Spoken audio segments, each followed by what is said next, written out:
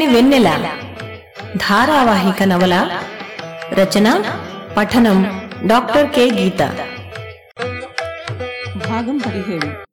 జరిగిన కథ. అమెరికాలో తన తల్లికి స్నేహితురాలు, స్త్రీలకు సహాయం చేసే సంస్థ సహాయను నడిపే ఉదయనిని కలవడానికి వస్తుంది సమీర. ఉదయని పట్ల చాలా మంచి అభిప్రాయం కలుగుతుంది సమీరకి. 4 నెలల గర్భవతైన సమీర తనకు విడాకులు తీసుకోవాలని ఉందని, అందుకు దోహదమైన పరిస్థితుల్ని చెప్తుంది. ఉదయని తన్మయ్ కథ చెప్తాను, విన్నాక ఆలోచించుకోమని చెప్తుంది సమీరతో. చుట్టాల పెళ్లిలో కలుసుకున్న తన్మయి, శేఖర్లకు పెద్దవాళ్ల అనుమతితో పెళ్లి జరుగుతుంది. విశాఖపట్నంలో కొత్త కాపురం ప్రారంభిస్తారు. పెళ్లైన సంవత్సరంలోనే అబ్బాయి పుడతాడు. బాబుకు 2 నెలల నుండి 3వ నెల వచ్చిన మొదటి వారంలో నామకరణోత్సవం శేఖర్ వాళ్ళింట్లో జరపడానికి నిర్ణయించారు. ఉదయాన్నే ఫోన్ మోగింది. అమ్మగారింట్లో ఎన్నాళ్ళో తెస్టేసించాలు, బయలుదేరు అన్నాడు శేఖర్. అతను వ్యంగ్యాలకు నవ్వే ఓపిక లేదు తన్మయ్య దగ్గర. ఇన్ని రోజులు నన్ను నా కొడుకుని చూడనీయకుండా అమ్మగారింట్లో మకాం వేసావు. వచ్చే వారంలో బాబు పేరు పెట్టగానే 4 రోజుల్లో వైజాగ్ వెళ్ళిపోదాం. ఎన్నాళ్ళు చెప్పకూడదు తెల్లాసి వస్తున్నాను, అన్నీ సర్దుకునిరా అన్నాడు. చాలా బాగుందమ్మా మీ సంగతి. మా మనవుణ్ణి చూసుకోవాలని మాకు మాత్రం ఉండదా? బాలెంతవి, ఇంకా తేరుకోనే లేదు. ఊళ్ళో అంతా నవ్విపోతారు. 5వ నెలలే పంపుతాంలే. ఆ పేరేదో పెట్టుకున్నాక మీ ఆయన్ని ఇక్కడ దించి వెళ్ళమని చెప్పు అంది జ్యోతి విసుగ్గా. ఆ ప్రశ్నకు సమాధానం అత్తవారి నుంచి, శేఖర్ నుంచి ఎలా వస్తుందో తెలిసే తల్లి ఎందుకిలా అంటుందో అర్థం కాలేదు తన్మయ్యకి. తన్మయ్ మౌనం చూసి, సర్లే నీకులేని బాధ నాకెందుకు అంది మళ్ళీ. సాయంత్రం బాబునెత్తుకుని మేడమీదికి వచ్చింది తన్మయి. ప్రశాంతంగా గాలి వీస్తూ చిరుచల్లగా ఆహ్లాదంగా ఉంది. తనకు అప్పుడప్పుడే పరిచయమవుతున్న కొత్త ప్రపంచాన్ని తనివి తీరా చూడాలన్నట్లు కళ్ళు పెద్దవి చేసి చూడసాగాడు బాబు. అది చూసి మురిపంగా ముద్దాడుతూ ఆకాశంలో మారుతున్న అందమైన నారింజ రంగుల్ని చూపిస్తూ, అదిగో నాన్న, మా అమ్మమ్మ చెప్పేది, పేదరాశి పెద్దమ్మ ఆకాశంలో పసుపు కుంకం ఆరబోసిందట అంటూ కబుర్లు చెప్పసాగింది. రేపటి మీద దిగులు లేకుండా బతకడం మొదట నేర్చుకోవాలి మనం అంది మధ్యలో గాఢంగా ఊపిరి పీల్చి. తన్మయ్యకి తన జీవితం తన చేతుల్లో లేదన్న విషయం ఎందుకో నచ్చడం లేదు, కానీ తప్పడం లేదు. దేనికి తక్షణ పరిష్కారాలు కనుచూపు మేరలో లేవు. అసలు ఉన్నాయో లేవో కూడా తెలియదు. అయినా మన కలలు సాకారమయ్యే ఒకరోజు వస్తుంది నాన్న. నువ్వు జీవితంలో 2 వదలకూడదు. 1 ఈ అమ్మని, 2 మంచి జీవితం మీద ఆశని. మొదటిది నువ్వు చెయ్యి, 2వది నేను సంపాదించి పెడతాను అంది ఒళ్ళో మోకాళ్ల మీద ఎదురుగా పడుకోబెట్టుకున్న బాబు కళ్లల్లోకి చూస్తూ. తన మాటలు అర్థమైనట్లే బాబు ముఖంలో చిన్న చిరునవ్వు కనిపించింది. ఆ నవ్వు తన్మయ్య కళ్లల్లోంచి గుండెల్లోకి పాకి మురిపంగా మారింది. బాబు చేతుల్ని గట్టిగా పట్టుకుని ముసురుతున్న ఆలోచనలతో కాసేపు ఆకాశం కేసి చూస్తూ మౌనంగా ఉండిపోయింది. చిన్నతనం నుంచి అమ్మా నాన్న తనకి ఏం కావాలో సమకూర్చిపెట్టారు. తను ఎప్పటికీ వాళ్లకి చిన్నపిల్లే. తనకి ఒక వ్యక్తిత్వం ఉందనే విషయం వాళ్ళకి చెప్పినా అర్థం కాదు. తన వ్యక్తిత్వాన్ని నిరూపించుకునే ప్రయత్నం కాకపోయినా శేఖర్తో ప్రేమైక జీవనాన్ని కోరుకొని మొదటిసారి తల్లిదండ్రుల మాట వినకుండా తన మాట నెగ్గించుకుంది. పెళ్ళయ్యాక శేఖర్ అతని తల్లిదండ్రుల సంరక్షణలోకి మారింది. ఇక్కడ అసలు తనకు ఒక వ్యక్తిత్వం ఉంటుందనే ఆలోచన కూడా ఎవరికీ లేదు. తన పరిస్థితి మరింత దిగజారింది, కానీ ఏమీ బాగుపడలేదు. ఎన్నాళ్ళెలా గడపాలో తనకే తెలీదు. ఒక పక్క చదువు ఎలా కొనసాగుతుందో కూడా తెలియని అగమ్య గోచర పరిస్థితి. శేఖర్ని ఎలా ఒప్పించాలో అర్థం కాని పరిస్థితి ఒకవైపు, యూనివర్సిటీలో సీటు వస్తే బాబుతో చదువు ఎలానో అని దిగులు మరోవైపు. మనసంతా అల్లకల్లోలంగా ఉంది తన్మయ్యకి. పెళ్లి కానంతవరకు తన జీవితం ఎంత హాయైన జీవితమో అని ఇప్పుడు అనిపించసాగింది.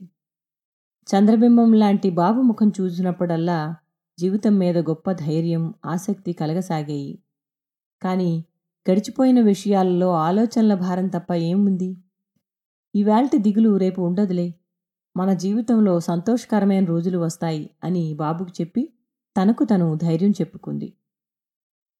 మర్నాడు నామకరణోత్సవం అనగా పసివాడినెత్తుకుని అత్తవారింట్లో అడుగుపెట్టింది తన్మయి. అరటిగెల బిందెలతో శారే తీసుకుని జ్యోతి భానుమూర్తి కూతుర్ని దిగబెట్టడానికి వచ్చారు. దేవి మనవడికి కోడలికి దిష్టి తీసి లోపలికి ఆహ్వానించింది. శేఖరు రాత్రి రైలుకు వచ్చాడు. భోజనాలయ్యాక శేఖర్ తండ్రి, బావగారు, పిల్లోడు కలిగాడు, సంసారం పెరిగింది, ఖర్చులు పెరుగుతాయి కదా, ఏం ఆలోచించారు అన్నాడు. అనుకోని ఈ సంభాషణకి గతుక్కుమన్న భానుమూర్తి గొంతు పిగుల్చుకునేలోగా, ఆలోచించేదేముందిలేండి, ఒక్కగానొక్క కూతురు కదా, అంతకంటే ఎక్కువ ఏమున్నాయి మీకు? ఆ కాలువ కింద భూమి ఏదో మీ అమ్మాయి పేరును రాసేస్తే వాళ్ళకే కాస్త ఆదరువుగా ఉంటుంది, ఏమంటారు అన్నయ్య గారు అంది దేవి. జ్యోతి మొదటినుంచి అనుమానపడుతూనే ఉంది. సీమంతం చేయడానికి ఆనవాయితీ లేదని చెప్పిన వాళ్ళు నామకరణం అని హడావుడి ఎందుకు చేస్తున్నారా అని. ఇదన్నమాట సంగతి. వాళ్ళ అబ్బాయి తమ ఇంటికి రాడు కాబట్టి ఈ వంకతో ఇవన్నీ మాట్లాడడానికి తమని ఇక్కడికి పిలిపించారన్నమాట. జ్యోతి అడ్డు రాబోయేలోగా భానుమూర్తి సర్దుకొని, చూడమ్మా, మీరన్నది నిజమే, మా ఆస్తిపాస్తులన్నిటికీ వారసురాలు మా అమ్మాయే. అయితే ఇప్పటికిప్పుడు భూమి రాసిస్తే మా గతేం కాను.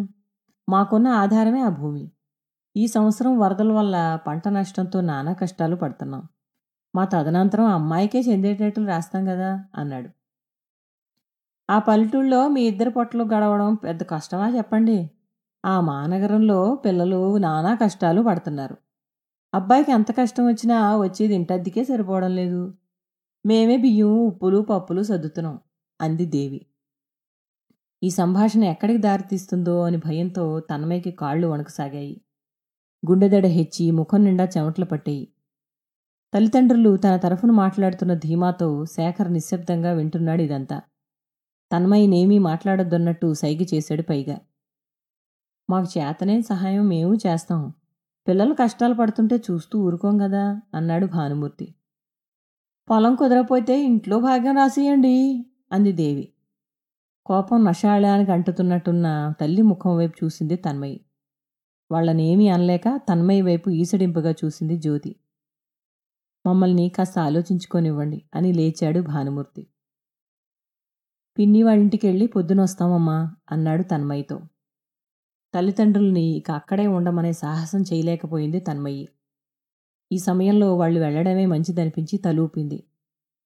మోదనష్టం సంబంధం చేసుకున్నాం, ఏం చేస్తామో మన కర్మ నెత్తి కొట్టుకుంది దేవి వాళ్ళలా వెళ్లగానే. ఒళ్ళో ముద్దులొలికే చంటి పిల్లాన్ని పెట్టుకుని ఈ మాటలేమిటో అర్థం కావడం లేదు తన్మయ్యకి.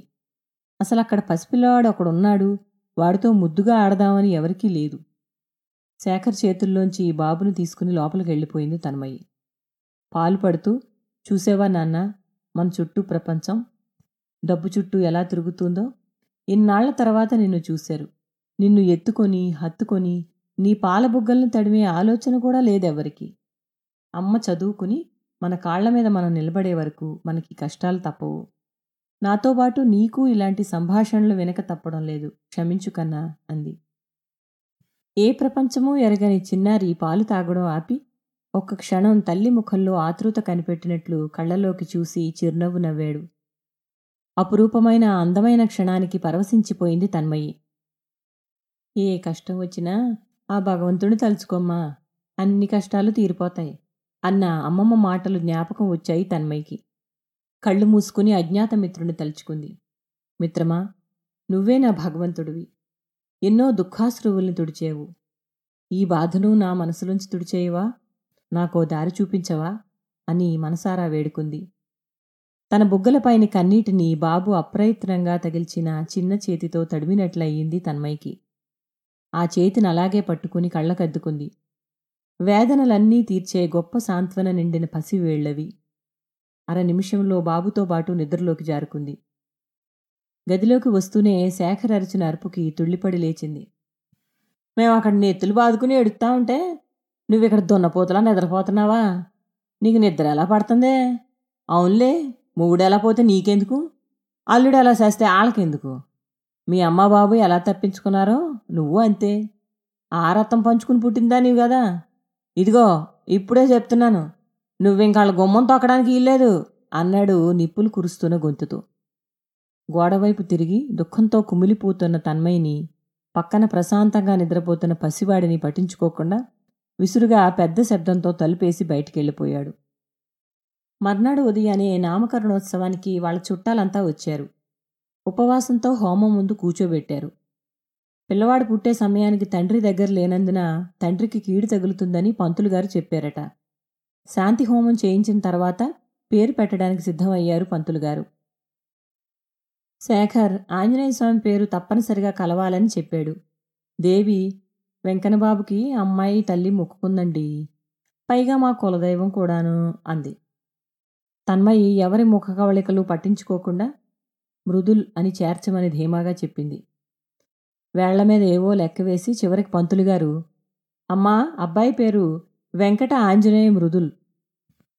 అబ్బాయి జాతక రీత్యా పేరులో మొదటి అక్షరం వాతో ప్రారంభం కావడం చక్కగా కుదిరింది. కానీ సంఖ్యాశాస్త్రం ప్రకారం మరో 2 అక్షరాలు పెంచాలి. ఇంకెవరికైనా ఏవైనా మొక్కులుంటే చెప్పండి అన్నాడు. ఆలస్యంగా వచ్చిన జ్యోతి, భానుమూర్తి తమ మొక్కు కలిసినందుకు సంతోషించారు. ఎవరో సాయి అని అందించారు. వెంకట ఆంజనేయ సాయి మృదుల్ అని ఖరారు చేశారు. ముందంతా ఏం పేర్లు ఉన్నా తననుకున్న పేరు చివర కనబడినందుకు అమ్మయ్య అని ఊపిరి పీల్చుకుంది తన్మయి. 2వ వారంలో విశాఖపట్నానికి చేరారు. మా బాసాళ్ళింట్లో అవుట్ హౌస్ ఖాళీగా ఉందన్నారు. అద్దె తక్కువ కూడాని, సామాన్లన్నీ మార్చేశాను అన్నాడు శేఖర్. కొత్త ఇంటికి ఆటో సందుమలుపు తిరగంగానే ఆశ్చర్యపోయింది తన్మయి. తన కళ్ళని తనే నమ్మలేకపోయింది ఎదురుగా యూనివర్సిటీ గేటు చూసి. యూనివర్సిటీ నుంచి 2 సందుల మలుపుల్లో ఉన్న పెద్ద బంగళాలో గేటుకి దగ్గరలో ఉన్న చిన్న 2 గదుల అవుట్ హౌస్ అది. పెద్ద ఇంటి ముందు కాలిబాట కిరుపక్కల చక్కని పూలతోట. ప్రత్యేకించి అవుట్ హౌస్ నానుకుని ఉన్న నైట్ క్వీన్ తీగెల్ని చూసి మనస్సు గాలిలో తేలిపోయింది తన్మయికి. చిన్న గదులైనా చక్కగా పరిశుభ్రంగా ఉంది ఇల్లు. తను ఎన్నాళ్లుగానో కలలుగన్న ఇల్లు. చీకట్లో ఆకాశం కేసి చూసి ధన్యవాదాలు అజ్ఞాతమిత్రమా అని లోపల అనుకుంది. తన్మయి ముఖంలో అద్వితీయమైన ఆనందం చూసి, యూనివర్సిటీయో అని నా బొరతంటున్నావు కదా, నచ్చిందా ఇల్లు? నీకు యూనివర్సిటీ నుంచి ఉత్తరం వచ్చింది, మా తాతగారికి చూపించాను. నీకు సీటు రావడం ఖాయం అన్నారు. చదివితే ఉద్యోగాలు వస్తాయంటగా. మీ వాళ్ళు ఎలాగూ మనకేమీ పెట్టి పోసేటట్టు లేరు. నువ్వైనా బుద్ధిగా చదివి ఏ క్లర్క్గానో ఉద్యోగం సంపాదించు. పసవని ఎత్తుకొని చదువని సావని పరిగెత్తకు. కావాలంటే పక్కీదిలో ఉన్న మా పిన్నాళ్ళ ఇంట్లో చంటోని దించు. మా పిన్ని మనవడి కోసం పరితపించిపోతుందిలే అన్నాడు శేఖర్. ఆ మాత్రానికే మహదానందపడి దగ్గరికి వచ్చి గట్టిగా హత్తుకుంది శేఖర్ని. దుఃఖంతో గొంతు పూడుకుపోయింది. అనుకోని వరాలన్నీ ఒక్కసారే కురిసిన ఆనంద క్షణానికి ఉక్కిరిబిక్కిరైపోయింది. థ్యాంక్ యూ అంది. ఇంతకాలానికి నా విలువ తెలిసొచ్చిందనమాట. ఇదిగో అవకాశం ఇచ్చాను కదా అని మొగుడిని యదవం చేయడానికి చూడకో అంటున్న శేఖర్ మాటలు వినిపించుకోకుండా గబగబా యూనివర్సిటీ ఉత్తరాన్ని విప్పి చూసింది. 3వ ర్యాంకు చూసి సంతోషంగా గుండెలకు హత్తుకుంది. 50 లోపు ర్యాంకు వస్తే యూనివర్సిటీలో సీటు ఖాయం. ఎంట్రన్స్ పరీక్ష రాసి వస్తుండగా తన పక్కనే మెట్లు దిగుతూ ఎవరో అనుకున్న మాటలు చెవిలో గింగిరాలు తిరిగాయి. వచ్చే వారంలో కౌన్సిలింగ్కి వెళ్ళి అఫీషియల్గా అడ్మిషన్ తీసుకోవాలి. మరో 2 నెలల్లో క్లాసులు ప్రారంభమవుతాయి.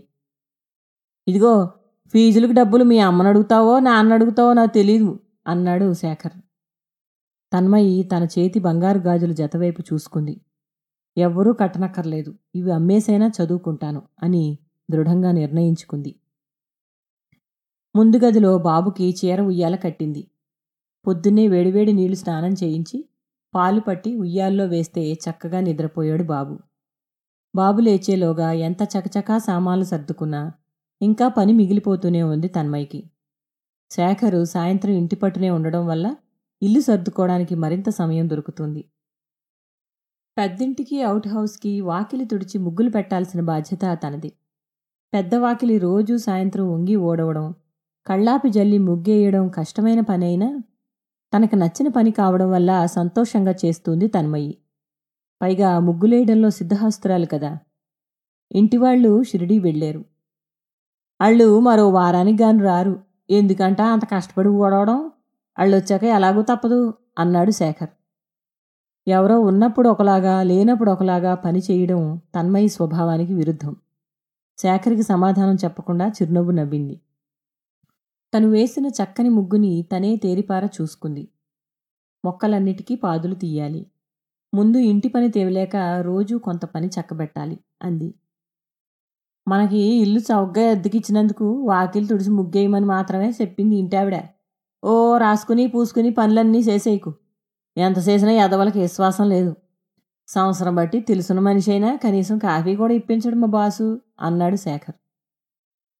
అడ్మిషన్ రోజు రానే వచ్చింది. శేఖర్ని తీసుకువెళ్ళమని అడిగింది. రేపటి నుంచి మీ బాబు వచ్చి తీసుకెళ్తాడా? నువ్వే ఆ పాటలేయో పడు అని విసురుగా అని బైక్ స్టార్ట్ చేసుకుని వెళ్ళిపోయాడు. చిన్న విషయాలకి ఎందుకింత చికాకు పడతాడో అస్సలు అర్థం కాదు తన్మయ్యకి. ఇప్పుడెళ్ళి మళ్ళీ పెద్ద పండగకు వస్తారో లేదో బట్టలు కొనుక్కోండి అని తల్లి తన చేతిలో పెట్టిన 1000 రూపాయల్ని పెట్టిలోంచి తీసి పర్సులో పెట్టుకుంది. బాబును తీసుకుని శేఖర్ పిన్నిగారింట్లో ఉయ్యాల్లో పడుకోబెట్టి పరుగులాంటి నడకతో యూనివర్సిటీ వైపు నడిచింది తన్మయ్యి. గేటు దాటి లోపలికి వెళ్తుంటే మొదటి పాదం మోపుతున్న చోటే ప్రపంచాన్ని జయించిన గొప్ప భావన, ఒక అద్వితీయమైన ఆనందం. పైకి తలెత్తి విశ్వవిద్యాలయం ద్వారతోరణం వైపు చూసింది. ఆంధ్ర విశ్వవిద్యాలయం తనని పూలవానతో ఆహ్వానిస్తున్న భ్రాంతికి లోనయ్యి పులకించిపోయింది. మిత్రమా, నేను జీవితాన్ని జయిస్తాను అంది పైకి. వనజకి విషయం చెప్పాలి, ఎంత సంతోషిస్తుందో అన్నట్టు లక్ష్మికి కూడా చెప్పాలి. వీలైతే ఒకసారి వెళ్ళి రావాలి అని తలుచుకుంది. ఒక తెలియని ఆదుర్దాకి లోనయింది. కాళ్ళు నొప్పులు పుట్టసాగాయి. తనకు నచ్చిన బెంగాల్ కాటన్ చీర కొంగు భుజం చుట్టూ కప్పుకుని నడుస్తూ వందలాది మంది ఉన్న అడ్మిషన్ హాలుకు చేరింది. మైకులో తన పేరు వినిపించగానే తడబడే అడుగులతో లేచింది. చేతికి అడ్మిషన్ పేపర్లు ఇస్తూ యూనివర్సిటీలో తొలి 5 ర్యాంకుల్లో వచ్చిన వారిని తప్పక గుర్తుపెట్టుకోవాలి మాస్టారు అని పక్కన ఉన్న మరో ప్రొఫెసర్తో చెప్తూ కంగ్రాట్స్ అండ్ వెల్కమ్ అంటున్న వ్యక్తి వైపు కృతజ్ఞతాపూర్వకంగా చూసి నమస్కరించింది. అమ్మా, ఈయన మీ డిపార్ట్మెంట్ డీన్. ఆయనే నిన్ను గుర్తుపెట్టుకున్నారు. నీ అదృష్టం పండింది అన్నాడు పక్కన ఉన్న మరో డిపార్ట్మెంట్ డీన్. తన వెలకే 4వ ర్యాంకు తీసుకున్న వ్యక్తి వెనక్కి వస్తూ మొదటి స్టెప్లోనే డీన్ మిమ్మల్ని మెచ్చుకున్నారు, ఎంత అదృష్టమండి అన్నాడు. పరిచయంగా మాట్లాడుతున్న అతని వైపు ప్రశ్నార్థకంగా చూస్తున్న తన్మయ్య వైపు చూస్తూ భలేవారండి, మర్చిపోయారా? యూనివర్సిటీ అప్లికేషన్ ఇవ్వడానికి వచ్చినప్పుడు మీకు దారి చెప్పింది నేనే అన్నాడు. తనకు బొత్తిగా గుర్తులేని అతను తనని అంతగా గుర్తుపెట్టుకోవడం ఆశ్చర్యం వేసింది తన్మయ్యకి.